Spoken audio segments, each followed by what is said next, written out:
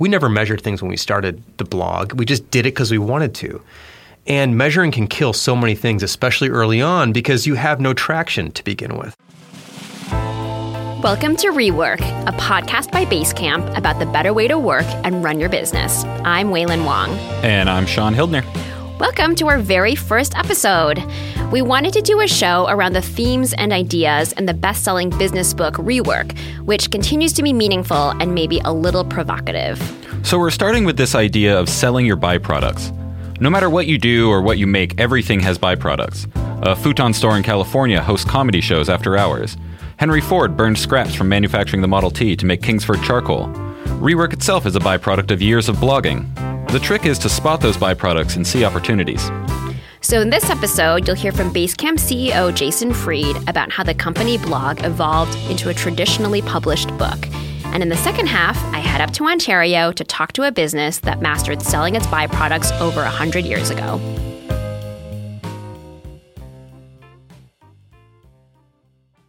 I don't know if you consider sell your byproducts maybe one of the first lessons that informed the actual production of the book. Yeah, kind of.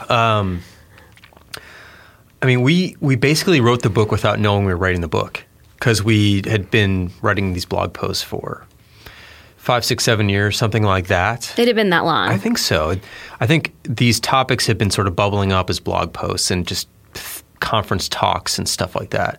And then at some point we realized hey, there's enough material here to put this together into sort of a unit because, while some people were reading the blog posts, we knew that no one's going to read all of them, but they all kind of make sense together as a common theme. So we just kind of put them together and, did more than that. We rewrote a bunch and tightened some up and whatnot and edited them in a way that it made sense with a unified voice. But fundamentally, the book had written itself over a period of many years without us actually knowing. Can we go all the way back to how you started even writing blog posts? Because I feel like nowadays it's a given that if you have a company, of course you carve out a space on your company website for a blog and people are expected to contribute to said blog, or maybe you hire someone. There's a whole cottage industry now around that kind of writing.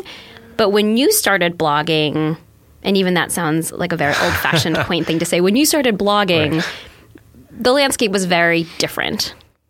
When we started writing, the word blog wasn't around at the time. This is back in 99-ish, 2000, something like that when we started the company. We had a small office. There was 3 of us in the space, and we were just kind of talking all day about the industry and just our points of view on things and opinions about whatever. And we're doing this already. We're talking out loud about this stuff. Sometimes we're emailing each other these things. There's probably someone else out there who cares about this stuff because we think there's a lot of fire in it and it's interesting, the topics are cool. So let's just write it up. We started from the beginning of this idea, or thinking that what made us different were our ideas and not just our work. Everyone's work is about the same. It's pretty good. I think you can get great work from a lot of people. So we were trying to say, what about our ideas? It was just basically, we were writing it anyway. We were saying it anyway. But it was just internal, so let's just flip it and share it externally and see who else is out there who agrees with us or disagrees or whatever. The idea actually traces its way back to, this is a weird dot to connect, but back when I was in high school, I made this product called AudioFile, which is a music collection database thing. And I built it because I needed it. And I realized eventually that other people would need it too, so I put it out there. I made it for myself. And if no one else ever used it, fine, didn't matter to me. But I figured, hey, if I need it, certainly someone else will. And that's, I think, how we've always treated blogging, which is we have these ideas, we're going to share them anyway. And if someone else wants to read them, great. If they don't, that's fine too. We're still going to put them out there because writing them down helps us think them through and to come up with a clear idea and to communicate internally even. We're going to do something anyway. So why not just share it, basically? Why not get it out there? And so I think it's all the same concept. What was some of the early feedback and communication you got from people who discovered your writing? Well, God, so long ago, it's hard to remember. Our ideas, for the most part, have been polarizing, kind of, and some of them not, but many of them are. And so you hear from all sorts of people, a lot of strong disagreements. I think when I'm remembering now, the early blog didn't have comments turned on because I don't think like that was even a thing yet or something like that, right? But when you turn comments on, then you get like these regulars who would come by. And some people just, everything you wrote, they hated on it. Other people, everything you wrote, they defended you on it. And it created this really cool sense of community. I think anytime you say something that's a bit polarizing, of course, you're going to hear from both sides. And it sort of kept us excited, actually. I think it was good. And, something I've written about recently, I think I wrote about it recently, this idea of zero being a very intimidating thing these days. So if you start a blog today on Medium or if you just start on Twitter or wherever you start writing things, you basically start with zero. And it says it right in front of your face. Like no one liked this article. I have no followers, zero. And it's really intimidating, I imagine, to start today. Back when we started, like we didn't even know who was reading our stuff because we didn't have analytics. And if we did, it was like so early that they were totally unreliable and didn't mean anything. And so you just kind of wrote for the joy of it. And then when someone would chime in as a comment, it was just wonderful that someone was chiming in. It didn't matter if they loved it or hated it. It was just like, oh my God, somebody's out there. And so I think it was probably a more encouraging time, I think, to start way back when it kind of didn't matter if there was an audience or not because you never expected there to be one. Today, you sort of expect there's going to be an audience. Not only do you expect there's going to be an audience, but it's always right in your face. And it starts with zero, and it's really intimidating. Yeah, and I feel like now if you start something like a company blog, there's all this baggage attached to it from day one where there's going to be like stuff that's being measured and there's going to be like a strategy, like the results from it have to be captured. It has to you have to attach like numbers to it, or it seems much more complicated now. Yeah, it's like, what's the ROI? How many people are reading this? It's like, I remember there was a point where we did a little bit of that. We like fell into that trap. I remember we did this when we switched over to Medium from our homegrown blogging platform called Blog Cabin, by the way, where we're like, oh, we're going to switch away from our own things. We're going to go to someone else's thing now. Like, are these articles still drawing traffic the same way? And it's like, you kind of look at that for a while. And at some point you have to be like, we don't care. Like, we're going to put stuff out that we believe in anyway. And if people hear about it, they're going to know who we are and they'll find out about it and they'll check us out just all the same, basically. Because I think once you begin measuring, like we never measured things when we started the blog. We just did it because we wanted to. And measuring can kill so many things, especially early on, because you have no traction to begin with. So if you're measuring, like people think like they start a company blog and like no one's reading it and so it dies. Well, of course no one's reading it. It's going to take time to build an audience. And so you have to have there has to be some buffer, some time, some time to wander around a little bit to get somewhere, to get a little bit of traction because it's not just going to happen. You don't just put articles up and things start to happen. So I think it's probably good not to measure stuff for a while just to get in the groove of writing and see if you even enjoy it. Because if you don't enjoy it, what's the point anyway, basically? Then it just becomes like homework. Yeah. Or like another thing to do. We have to get 2 articles up a week. And like I know people who work at companies where they have like content strategists or whatever and let the record show your facial reaction when I said that. No, but like there's content strategists and all these people. It's like you need to do two articles a week, and they need to go up on Tuesday and Thursday at this time because this is when the readership's the highest. It's like, man, just take all the fun out of it, wouldn't you? Like just wring it all out and get rid of it all. It's like that just doesn't. It wouldn't make it worth my time to have to follow guidelines like that. If I'm going to write, it's because I have something to say, not because it's Tuesday at 9. That's kind of how I do it. So then the blog, before it turned into Rework the book, if I remember correctly, went from blog to a workshop series. Is that right? Yeah. So we did this thing called the Building of Basecamp, which was like an 8-hour day. We'll take you through how we built the product and our philosophies. So we had like programming philosophies, design philosophies, product decisions, and how we deal with bugs and new features and customer requests and the whole thing. From that actually came Getting Real first. Which was the first book we did, which is self-published. That was like PDF, ebook form, right? Yeah, PDF, like $19. With the PDF, we had to figure out how to give it, like how to get it out there, but have people pay for it. And so we basically, whenever you bought it, your name would be printed at the bottom of every page. It's just like this PDF was prepared for, William Johnson or whatever. Like almost like a watermark. Yeah, like a watermark. And the whole point was like, if you give yours out, your name's going to be on it. So there's a little bit of that social pressure. Anyway, back to the point. So we did these workshops, which then turned into Getting Real. which was our first book about the way we work. And then from that, more and more, like we became more sophisticated in some ways. We hired more people. We did more stuff. We did like 4 or 5 different products, and we learned a bunch more stuff by the time we published Rework. But over that period of 4 or 5 years, we'd been publishing more stuff, learning more stuff, holding more workshops, and just kind of getting to know ourselves and our methods a bit more. And so Rework I think is a more mature version of Getting Real, although I still think Getting Real is probably our best book, actually. Really? Yeah, it's the purest and the simplest and the most straightforward.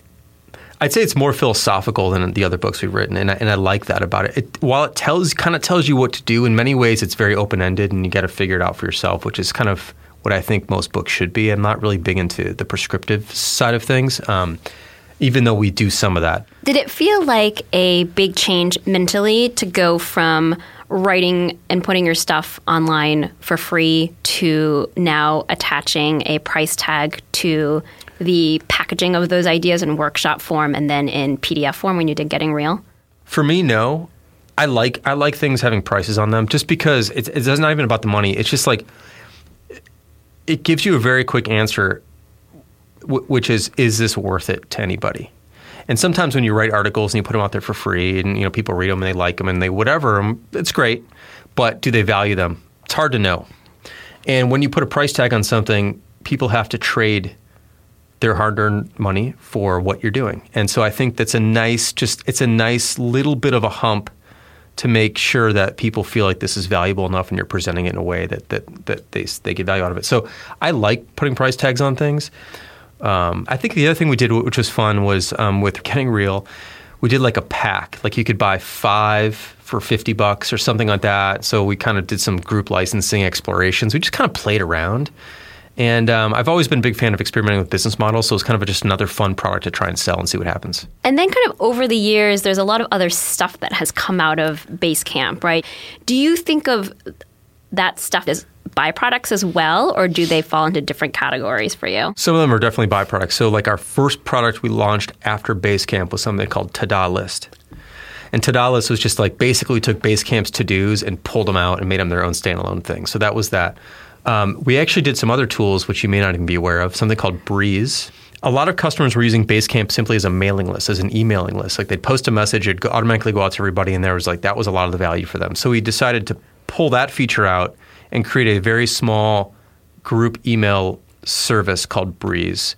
It didn't really take off, primarily because we priced it, which is good because we put a price on it. And there's Google Groups and there's other alternatives and stuff. And so anyway, but that was a byproduct, I think, of it wasn't like Basecamp, the product necessarily, but it was an idea that people were using Basecamp for, and Basecamp was overkill for just that one thing. So we kind of spun that off and did its own thing. So there's been a series of these things over the years, I think, that have been byproducts. And even today we do Basecamp Way to Work workshop, which is like how we work, and so we sell 30 seats or so every 8 weeks or something for $1,000 a pop, and people show up and we talk about how we work again. So it's very much like the old days where I was building a Basecamp, but now it's a different set of things we've learned. Were you thinking about building Basecamp when you reintroduced the workshops? Yeah, it was kind of a model for it, which was people are curious about how we work and how we do things. So originally building a Basecamp was 8 hours, and I remember it just being really taxing. Like I was burned out after that. So we kind of cut it in half as like, not quite, but 5 hours. And then we really go in depth into how we work. Even more realistically with this workshop than building a Basecamp was like slide based. We'd show slides. And this one is essentially kind of spontaneous, where we actually put our Basecamp account up on the screen and just show people how we do things. So if someone's like, well, how do you disagree about something? How do you pitch something? The answer is always, let me show you. So everything we know here, we try to share with everybody. In some ways it's a blog post, some ways it's a book, some ways it's really hands-on. There's different versions of this, but it's all kind of the same information. So the byproducts are feeding one another in a sense. And it's very hard to figure out where the source material is, except for the fact that it's like what we do every day is, I guess, the source material, but everything else influences everything else. So you had mentioned that the original workshops were very taxing because they were 8 hours, but I've sat through the ones that we do now, and they're still pretty taxing. I think for you, You're on your feet talking for hours and hours. So my question is, how do you decide how much energy you want to devote to a byproduct? Like, how do you know when this is too much time to be devoting to what is a byproduct and not the core product? It depends. So like books, you can kind of go all in on them for a while. You write them, you hand them over to the publisher, and you're done. With the workshops, they're not on a set schedule. So Ryan and I do them together, and we just kind of have a feel like, let's do another one. We do one, and we're like, let's not do that again for a while. And then, I mean, it's wonderful, but it's a lot of work. That kind of wears off, and then we're like, hey, are you free August 10th? He's like, yeah. I'm like, okay, let's do another workshop. So that's kind of how we do that. So it's more about feel. We've done maybe, 6 or 7 or whatever. They've all sold out. They've been selling out faster. We've been increasing the price as well. So it's kind of a cool business model experiment for me as well. It's like, where's the limit? How much can we charge? How fast is it going to sell? I'm just curious about those tests, essentially. And if we get bored of it, then we won't do it again for a while until we are excited about it again. It seems like flexibility, like not pinning yourself in or like committing to a really strict schedule is important. Like it's important in terms of the writing. And it's important in terms of this as well, right? My life is built around avoiding hassles, truly. And my wife's not thrilled with that sometimes, but like I just, because we have family events we have to go to, and for me, sometimes I'm like, I'd rather not. But I'm just being, she knows this anyway. I try to basically not commit myself to something that I know is going to bug me when it comes due. Saying yes about something far in the future, almost always regret it at some level, and I shouldn't, because there's nothing wrong with the event. It's the fact that I've scheduled so far in advance that it's out of my mind, and then I see it on my schedule coming up, and I'm like, I'd rather be doing something else right now. So it's not that this wasn't good, it's that it sort of snuck up on me later on. So yeah, with the book, I mean, we originally said we were going to get the book out this year. We're not going to. This is the new book, just to clarify. The new book, yeah, Mm-hmm. The Calm Company. It won't be out till next year. We didn't get it done in time, which is fine. It's no big deal. So we'll get out next year. The next workshop is whenever we feel like doing it. I try to play to my own strengths and not sort of push myself into things that I'm uncomfortable with. Like your speaking is like probably one of your biggest byproducts. In fact, what's interesting about speaking is that, and even like doing interviews like this, is that this will always spark a new idea in my mind and lead to more writing. So someone will ask a question, okay, I hadn't thought about that for a while, or this is a different take, or something else came out of me that was different than I'd normally say, and I'll just go, there's an article there. So now I like speaking, and I like doing these interviews because it spawns other ideas. While it's not a verbatim transcript of what I talked about, like the idea is set, and then I can go in a new direction with it. So I do that all the time, actually.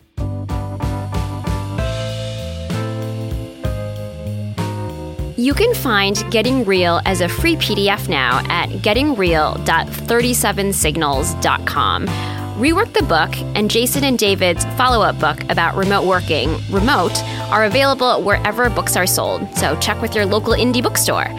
The company blog is called Signal versus Noise, and it's at m.signalvnoise.com. And we'll put links to all of these things in the show notes, along with a link to this original manifesto that Jason and his co-founders wrote back in the day. We'll put that up there too. So as a software company, I think we're mostly talking about intellectual byproducts. The books, workshops, this podcast. But for companies that make physical stuff, it's unavoidable. Their process generates stuff that isn't their core product. Yeah, every manufacturing company is going to have waste. So I traveled to a place called Listowel in Ontario, about a 2-hour drive from Toronto. My name is Richard Kiesel. I'm the president of J.H. Kiesel & Sons, Ltd. We are in Listowel, Ontario. We are a hardwood, what's considered a green hardwood sawmill. Who started it originally? My great-great-grandfather did in 1872. He was just a teenager. He had purchased a steam locomotive, and he used to go to area farms and do custom threshing at harvest. In the off-season then, when harvest was over, he felt that there was sufficient timber resource here, and there was, to use that same steam locomotive to power a saw. And so he would go to those same farms and set up at the back of the farm where the timber was and saw lumber right there. Richard was kind enough to give me a tour of the sawmill. We started outside in the yard on kind of a drizzly day. We're, by all standards, a very small outfit. And because we can't make ourselves profitable on volume, We cater to our customers' needs more so. Okay. We get on the phone, ask them what works for them. We try not to make a product that's considered generic. In fact, a number of our customers will say they always call us first to see if there's something we can do for them with a specific thing they need, because they know we're fairly nimble and will at least take a run at it. Yeah, so when you say you're considered small, how is that measured in your industry? Generally, in the footage that you produce every day. This sawmill can produce about 16 to 18,000 feet per day. I would say an average sawmill is about 45,000 feet per day. Oh, okay. Some 60 and some even more. Size like that handcuffs you. It's not easy for you to make changes on the fly. There's only a dozen of us here, including me. And I work in the mill every single day. I start the shift at 5:45 in the saw cab, and a couple of us start producing lumber for the other fellas when they come in at 6. As we walked through the building, Richard pointed out all the extra bits of wood that come off a log when it's sawed into lumber. That waste wood I showed you that was on its way to the chipper, we used to cut it all into short lengths for firewood. As the years went by, I'm trying to think, it was probably in the 80s that natural gas lines started to run down secondary roads, not just on the main roads. More and more people had access to natural gas and switched from a wood-burning fireplace to a gas fireplace. And when that happened and our sales there began to fall off somewhat, it was about that time we started to work on efficiencies. And as I said, our equipment's all designed to maximize usable lumber in a log, minimize waste. And that firewood was our waste. So with everything we would do in the mill to become better, our waste product was smaller and smaller. So people then getting those pieces of wood were getting smaller and smaller pieces. And they started to call it gopher wood. Burn some and go for more. So, and you know, that never did sit very well with us. Because, and it was a dead end, because we knew that as time went by and our efficiencies improved, that product would become poorer and poorer. We decided that we needed to make a change, and I read a book called Boom, Bust, and Echo, and it was about Canadian demographics written in the late 90s, indicating that baby boomers were trying to move over to an easier way of life and hobbies, other activities, and one of those was going to be camping. We looked at the bagged wood business, and actually I looked at some of the product, and to be honest with you, I thought, boy, if we can't do a better job than that, there's something wrong with it. The bags would only be half full or have scrappy wood in them, and sometimes have poor quality wood in them, soft, junky stuff. All of our firewood we bag now is all hardwood, good burning hardwoods, all seasoned, and we actually put a fire starter in every bag. A number of campers have a tendency to have a few beers before they get into having a fire, and might have trouble getting one started. So one of these fire starters will start dead green wood, wet wood. Richard was talking about one of their most important byproducts, which is this bagged firewood they sell to campgrounds. That's waste wood they can't sell as high-quality lumber to customers. Another big byproduct is bark, which is the first thing taken off the log, and that's ground up into mulch. Who are your customers for the bark mulch, actually? It can be somebody in town that wants some mulch for their flower bed. We sell it in large volumes, 150 cubic yards at a crack. Those companies are what we call landscape wholesalers. They'll take that material and dump it in a yard and leave it there. It'll start to compost. In fact, it starts to ferment and develop sufficient heat. It's hard to hold your hand inside the pile. But when it does that, it decomposes and it darkens. And a lot of people now are happy to have darker mulch because it looks like dirt. It's better at retaining moisture in the ground. When did the mulch from the bark start becoming a significant byproduct for you? With climate change.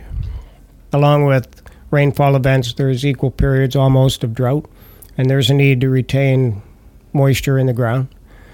And so that's when bark mulch became more popular. But those companies I mentioned that buy it in 150 cubic yard loads, they will take it and mix it with soils. Science has provided them with a lot of information where different mixes will make growth more conducive in different plants. So with all that science now, they're able to make mixtures from wood byproducts with soil and create better growing conditions. And they'll take that and they'll put it in a small pot and get quite a bit of money for it. They do very, very well. So a log comes into a sawmill. First, the bark gets stripped off and turned into mulch, which you just heard about. Then they saw off as much high-quality lumber from the log as they can. They can get down to thousandths of an inch in accuracy, so there really isn't that much waste wood, at least compared to years ago. The larger pieces of waste wood that are generated in this process get turned into the bagged firewood that Richard sells to campgrounds. The rest is sold as smaller wood chips for things like playground surfaces. And all this, of course, creates massive amounts of sawdust. I saw just sheds and sheds of sawdust that you could sled down out there. And what happens to that sawdust? The sawdust is the finest chip we take out of the log. And because it's so fine, it dries very quickly. And the moisture leaves it, which means it is able to take on more moisture. So farmers buy it from us to bed their livestock. It's scattered in the stalls, and when it served its purpose, the farmers bring it back out either with a skid steer or with a stable cleaner. They clean out the barn. It's mixed with the rest of the manure, loaded into manure spreaders and put back on the land, where it further decomposes and creates some humus in the ground. Creates a what? Humus, Humus. I looked it up because I don't know anything about ecology. It's basically organic matter found in soil. Can you talk a little bit about how hard you work to find customers for your byproducts? Because it seems like it's such a big part of the business, and yet you have kind of your core customers for the actual lumber, right? And then byproducts, by definition, are things that you probably shouldn't spend as much energy on because they're byproducts, right? And yet it probably affects the economics of your business quite a bit if you can't find customers for those byproducts. And so as those markets for your byproducts change, how do you, this might be a hard question to answer, but how do you figure out how much energy you should devote toward selling your byproducts versus selling your core product? That's a good question because, I read Jack Welch's book about Jack and about being number one or number two. That's kind of, in some cases, what life's about. It's being at the top of the heap. And some people are okay not to be there, but that's the spot we like to hold in everything we do. Because of that, we do spend a lot of time on our byproducts. We just put a second screen where you saw the chips coming out of the chipper and they went on a big screen that was shaking. We just added a second screen in that machine that nobody else has ever done. In fact, the manufacturer told us not to do it because it would mess up the machine. But that is making for us a better and a higher quality chip that is more usable. And there's such a thing as playground mulch. You put a child on a swing, and if he falls off that, you want him to land on something that's forgiving. If you make chips that can get by a screen and they turn into a barb, and that barb is pointing upward, you don't want your child landing on that. So we've tried to refine our chips so they're more like a wafer, and they'll lay flat. And if we wouldn't have paid attention to that byproduct, we wouldn't have had a chance of making a playground mulch, which is actually another byproduct, a superior chip to what our chips normally are. So we're still working on that. We do different things like try and keep solid wood out of our sawdust. That manure spreader I talked about, a chunk of solid wood will go down to the fins of the back of the machine and jam in there and take off shear bolts and so on. So we work hard at that, at keeping it screened out. We don't like any styrofoam cups around here for sure. Plastic candy wrappers, anything like that. The only thing that should go out in our wood byproduct should be wood. So we watch that very stringently. And here we're very lucky that we're small and we can stay in touch every day with what matters more to people.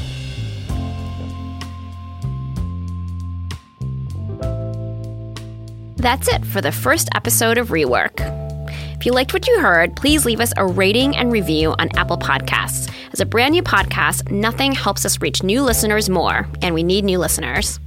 Our website is rework.fm, where you'll find show notes for this episode and all the episodes to come. If you have a question for Jason or David, you can leave us a message at 708-628-7850. They'll be answering listener questions in a future episode. You can also tweet your questions at Rework Podcast or email us at hello@rework.fm. The Rework Podcast is produced by Sean Hildner and me, Waylon Wong. Our theme song is Broken by Design by Clip Art. See you back here in 2 weeks.